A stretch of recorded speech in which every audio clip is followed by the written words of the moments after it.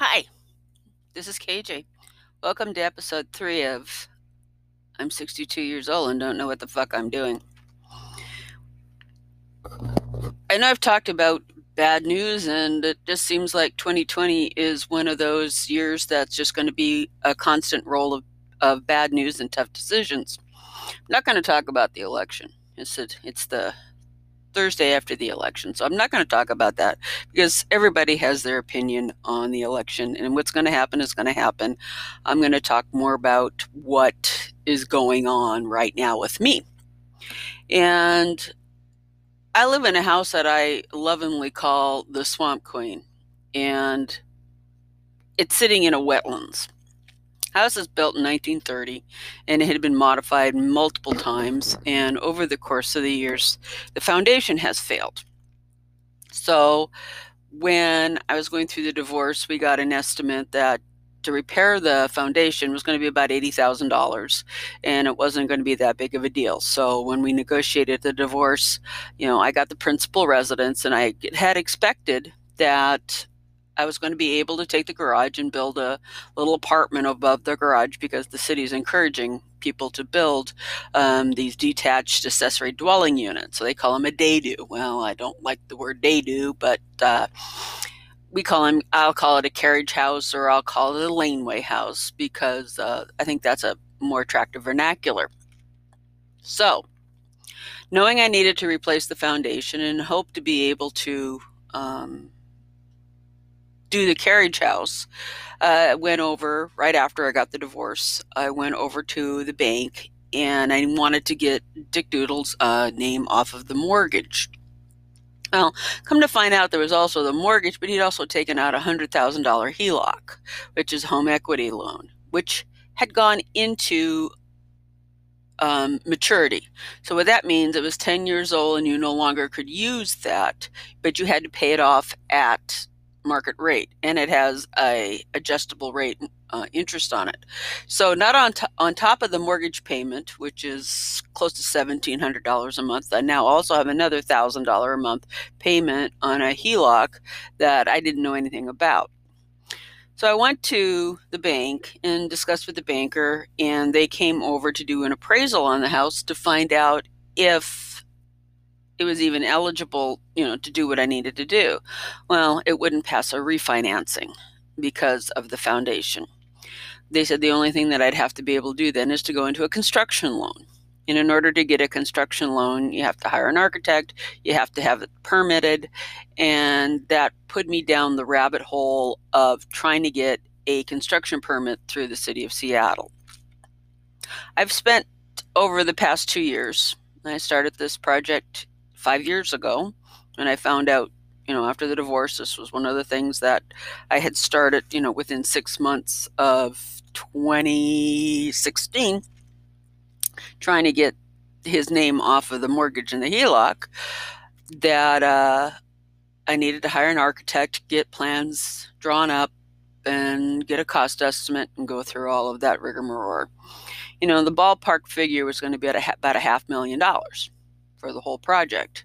So that left me to believe that I was going to be able to, salvage the house that I'm in, the old Swamp Queen, and build the laneway house and have a little bit of source of income. Because I'm real close to one of the local institutions and real close to the new light rail station. So it's within walking distance. So both of it is an ideal situation for having, an accessory unit with a little bit of extra cash and have, a solid foundation and some storage in the basement. So I start down this path, and here we are at the end of 2020. And I just got the estimate this week on how much it's going to be to repair the house. And it's one of those things that it's a number that I cannot even comprehend. Now, Zillow says the house is worth $680,000, but they're calling it an average condition because there's no record of the failing foundation on any of the real estate records.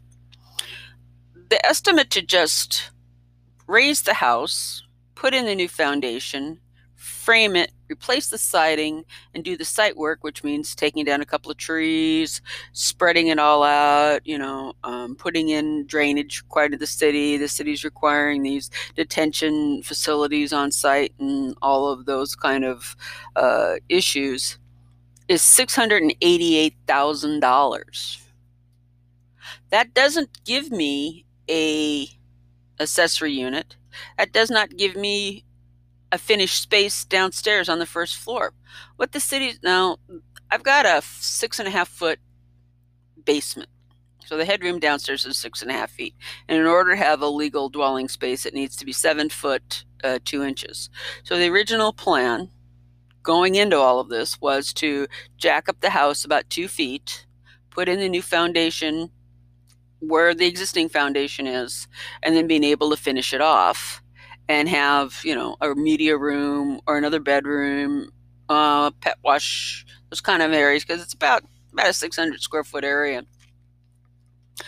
But once we get through the city of Seattle, we were 90% through plans and specifications when the city decided that no, you can't have anything below the high water table.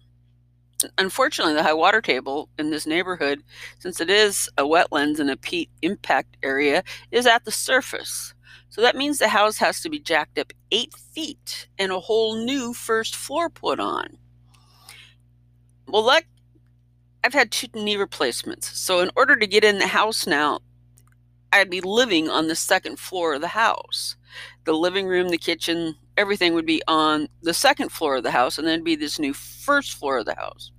Well, to finish that off into a living space, the new first floor, is another $200,000. $200,000 to put in a bathroom, a kitchenette, sheetrock, electrical, plumbing, and finishes. I mean, that's insane. So now we're up to $890,000 to jack up the house, put on the siding, do the drainage, and finish off the first floor. Got a second estimate for the carriage house.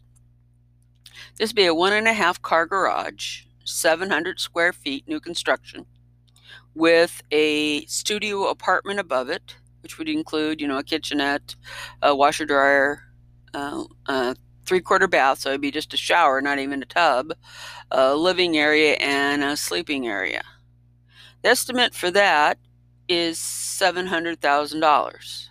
So if you're keeping score, 900 and 700 is $1.6 million on top of my existing mortgage of $250,000. So that would be an all-in investment on this property of close to $2 million, and I end up with a 900 square foot house with a 900 square foot first floor and a 700 square foot accessory unit with a 1.5 car garage in the city of Seattle. Now, when you think of a $2 million house, at least the way that I always thought of a $2 million house, is that you'd be looking at waterfront property, or at least a view. Literally, I have a view of the street. I have a view of my neighbor's side yard. I have a view of his garage. I mean, we're not talking about anything special. The other thing is that architecturally, the house all of a sudden becomes a skinny house because the footprint is very small. You jack it up, and all of a sudden, you've got this tall, skinny house. Well, I'm 62 years old. I've done 3 houses. I don't want to live through another round of construction. And so I put it on the market. And it's been on the market for 2 months, and there's been no takers. Now, somebody could come in conceivably, and with the plans, I'm selling it, the property, the house, and the permits, and it asks $650,000. Mind you, I've already put $60,000 into this permit set. And you're going to ask where I got $60,000 to get where I'm at. Well, let me take you back to the divorce trial. As as they always say, a fool represents himself. So Dick Doodle decided that he was going to represent himself. And the other thing that they say, divorce attorneys are expensive and they're worth every cent. And in my case, both of those cases were very true. He decided that he was going to represent himself and that he wanted a trial. And now, again, I explained probably previously, is that we were just a lower middle class household. There was just the two of us. We had 2 older vehicles. We had the rental property. We had the principal residence. And we had, a 26-foot boat. Nothing exotic there. Well, in his drug-addled mind, he made a proposal to the judge, was that, since we got 2 houses and 2 cars, we'll just split it down the middle. And of course, he wanted the more expensive truck, which he did get, and he wanted the rental property. Now, let me talk about a little bit about the rental property. The rental property we purchased in 1988, and it was exterior, architecturally, a beautiful house, but the interior was absolutely trashed. It was a 1907 Craftsman. Fortunately, it still had all its windows, it had its doors, it had all of the exterior trim.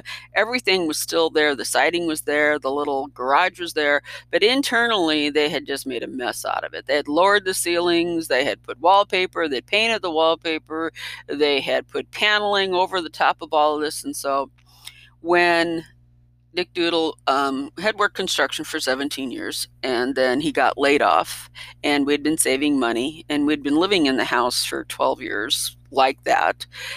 He decided to go ahead, and we made the decision that he'd stay home for a year and renovate the house. A year stretched into 6 years. It took him 6 years to completely renovate the house. But when it was done masterfully. I won't deny he was a really good craftsman when it came to doing construction. He knew what he was doing. There was not a square inch of that house that wasn't touched. And doing it yourself, it was okay. And since we were paying as you go, and he was doing it all himself, and there was, everything from soup to nuts. We're talking painting, we're talking flooring, we're talking carpeting, we're restoring floors, we're taking out old ceilings, we're putting in new ceilings, we're doing lead abatement, we're doing asbestos abatement. So, it really was a huge project. And since I was working full time, it really did not bother me him being home. So once we got the house done, he needed to go back to work. Well, he didn't want to go back to work. He didn't want to go back into commercial construction. And this was about 2006. And at that point, the housing market was going bonkers. And we had like doubled our equity in our house. And we decided to buy the house I'm living in now, which I lovingly call the Swamp Queen. And it was a fixer. There was no doubt about it. It was a fixer. It was virtually uninhabitable, even though there were renters in here at the time, but they were more squatters than renters. So we purchased this property using the equity out of the other house. And again, we were going on the pay-as-you-go, and we got through the front porch. We got through repairing the siding. We got through putting architecturally correct windows in it. We got through the bathroom. We got through the first bedroom, and then 2008 hit. And Seattle was on probably the ass end of the housing crash because we have a fairly robust economy at the time. So if you remember, the housing crash started on the East Coast and just sort of rolled across the country, hit California, and since Washington's kind of the butthole of the United States, it hit us last. But when it hit it by that time, it was like a tsunami, and it hit it hard. Well, we hadn't been making payments on the principal residence as well as, the fixer, and he had taken out the HELOC. So I get the news that we're going to have to move into the unfinished house. This would have been house number 2. We first built a house out in the rural area, a brand new little house, and lived there for 4 years.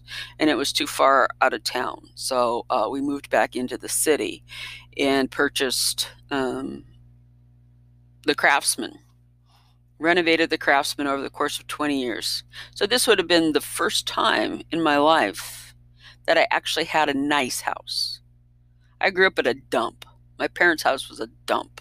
Absolutely a dump. It's a house that you couldn't even bring friends over.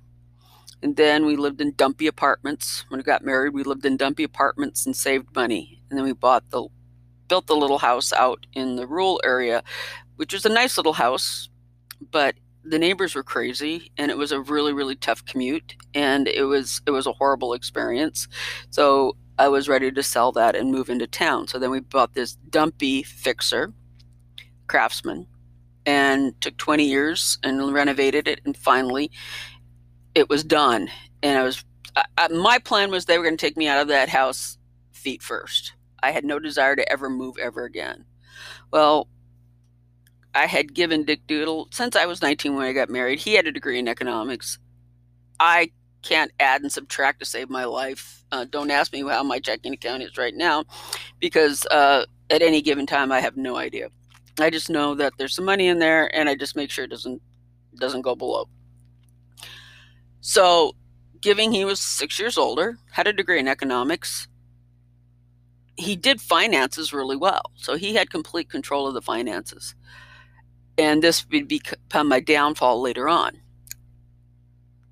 So when he tells me is that we can no longer afford both houses, we couldn't sell the Swamp Crane because there was no kitchen in it at that point. We'd gotten to the point where there was no kitchen. He was renovating it. There had been a couple of episodes.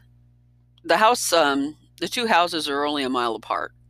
So that way he could ride his bike up here or bring the truck up or pick up materials or whatever, or take the bus or even walk if he had to. So we bought a house that was close enough that we could keep an eye on it and work on it at the same time.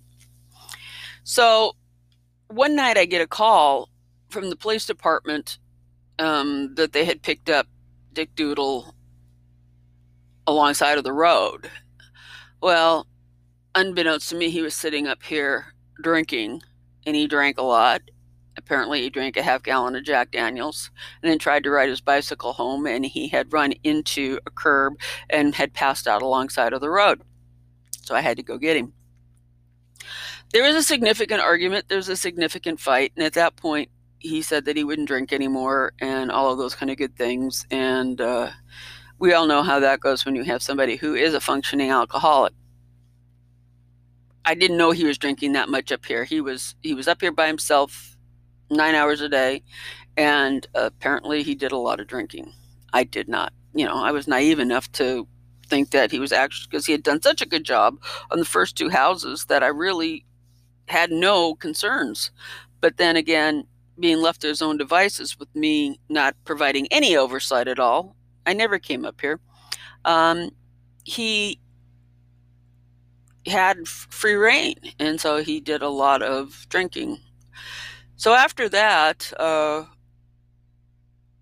get told that we're going to have to move into the unfinished house, and I really, really, really thought about leaving him at that time. That was probably the first crack in the foundation of our relationship, is that I felt so betrayed that there was no warning. There was no discussion. There was no nothing. It's just like, we're going to have to rent this house out, and we're going to have to move into the other house, and that's it. So we spent 3 months packing up and moved up here. And by that time, we at least gotten kitchen cabinets in, and the appliances hadn't come yet.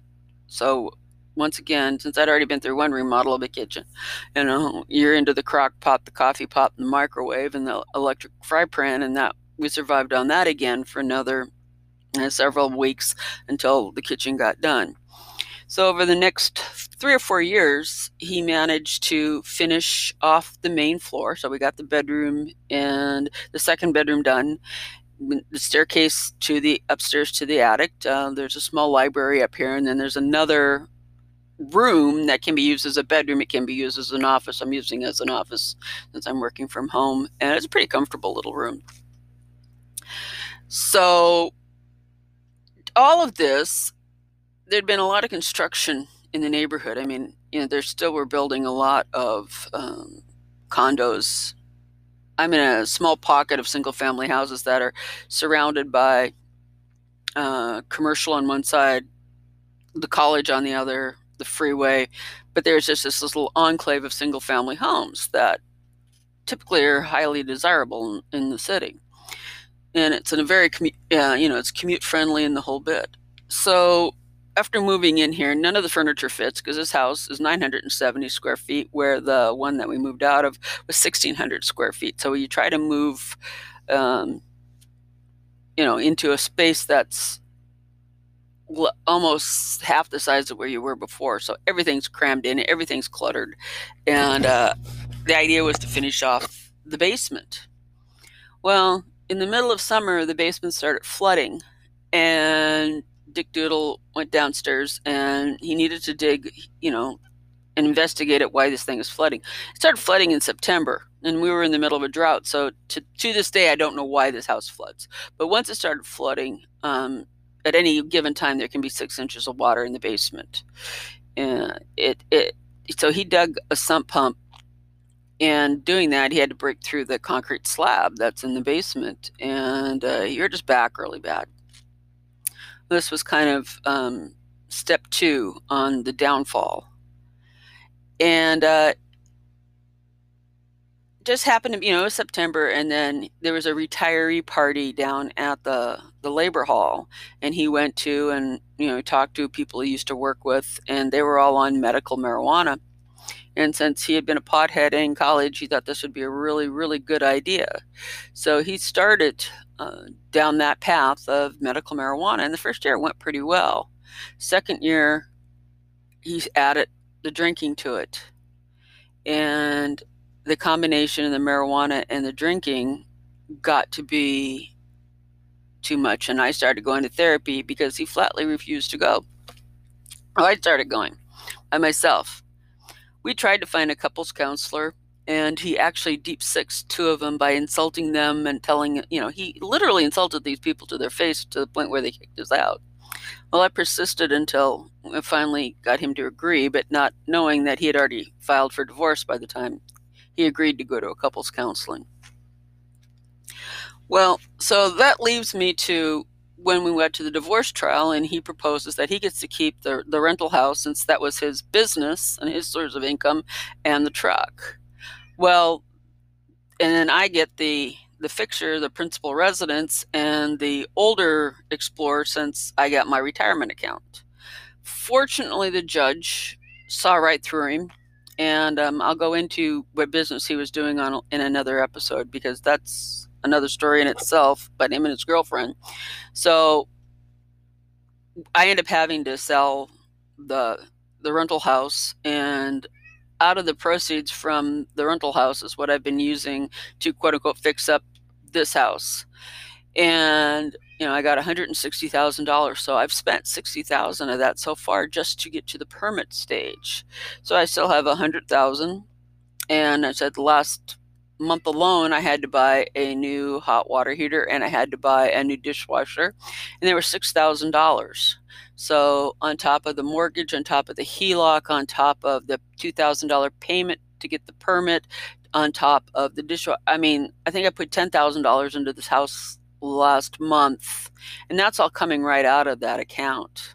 So as that account dwindles, it's scaring the hell out of me to see that money dwindle away, and I'm sitting here with a $1.6 million bill to fix the house.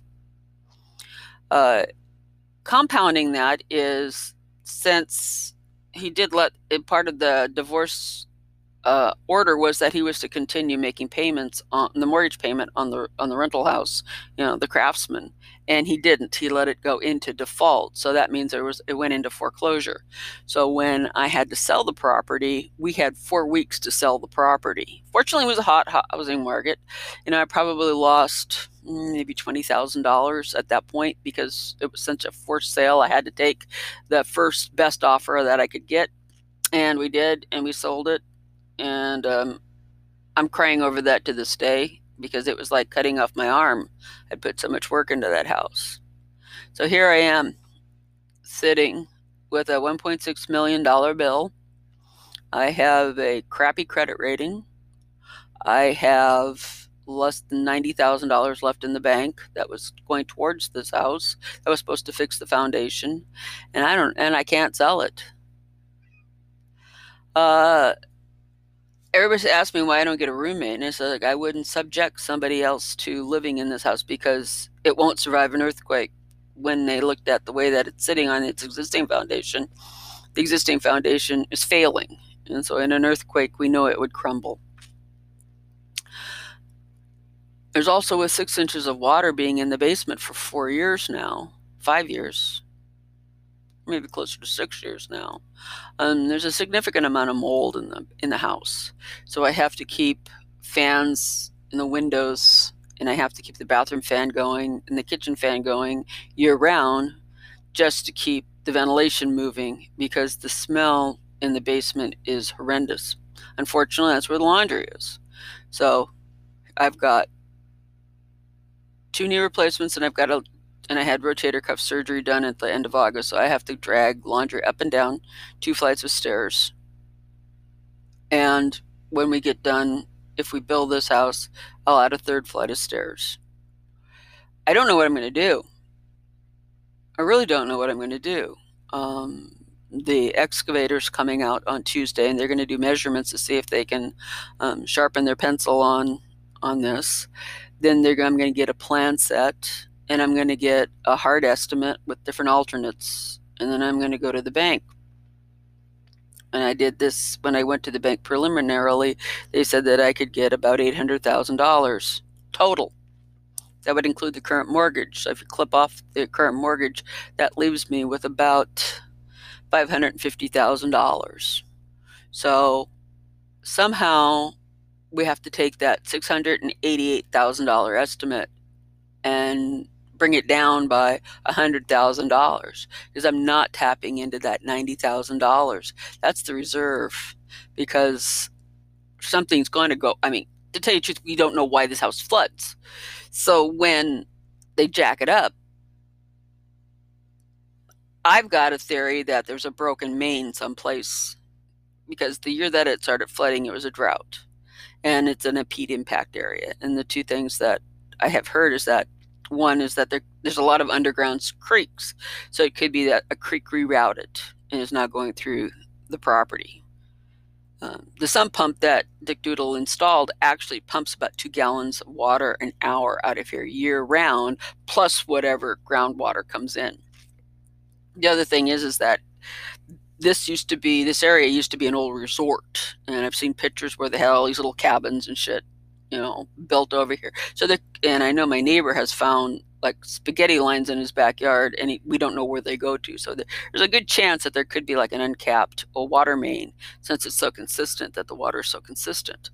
So who knows what's going to happen when they actually cut the trees down, lift up the house, excavate it. We're going to have to fill in that whole 6-foot basement, build the house an 8-foot tall new first floor and a foundation, and set the old 1930s house back down on top of that.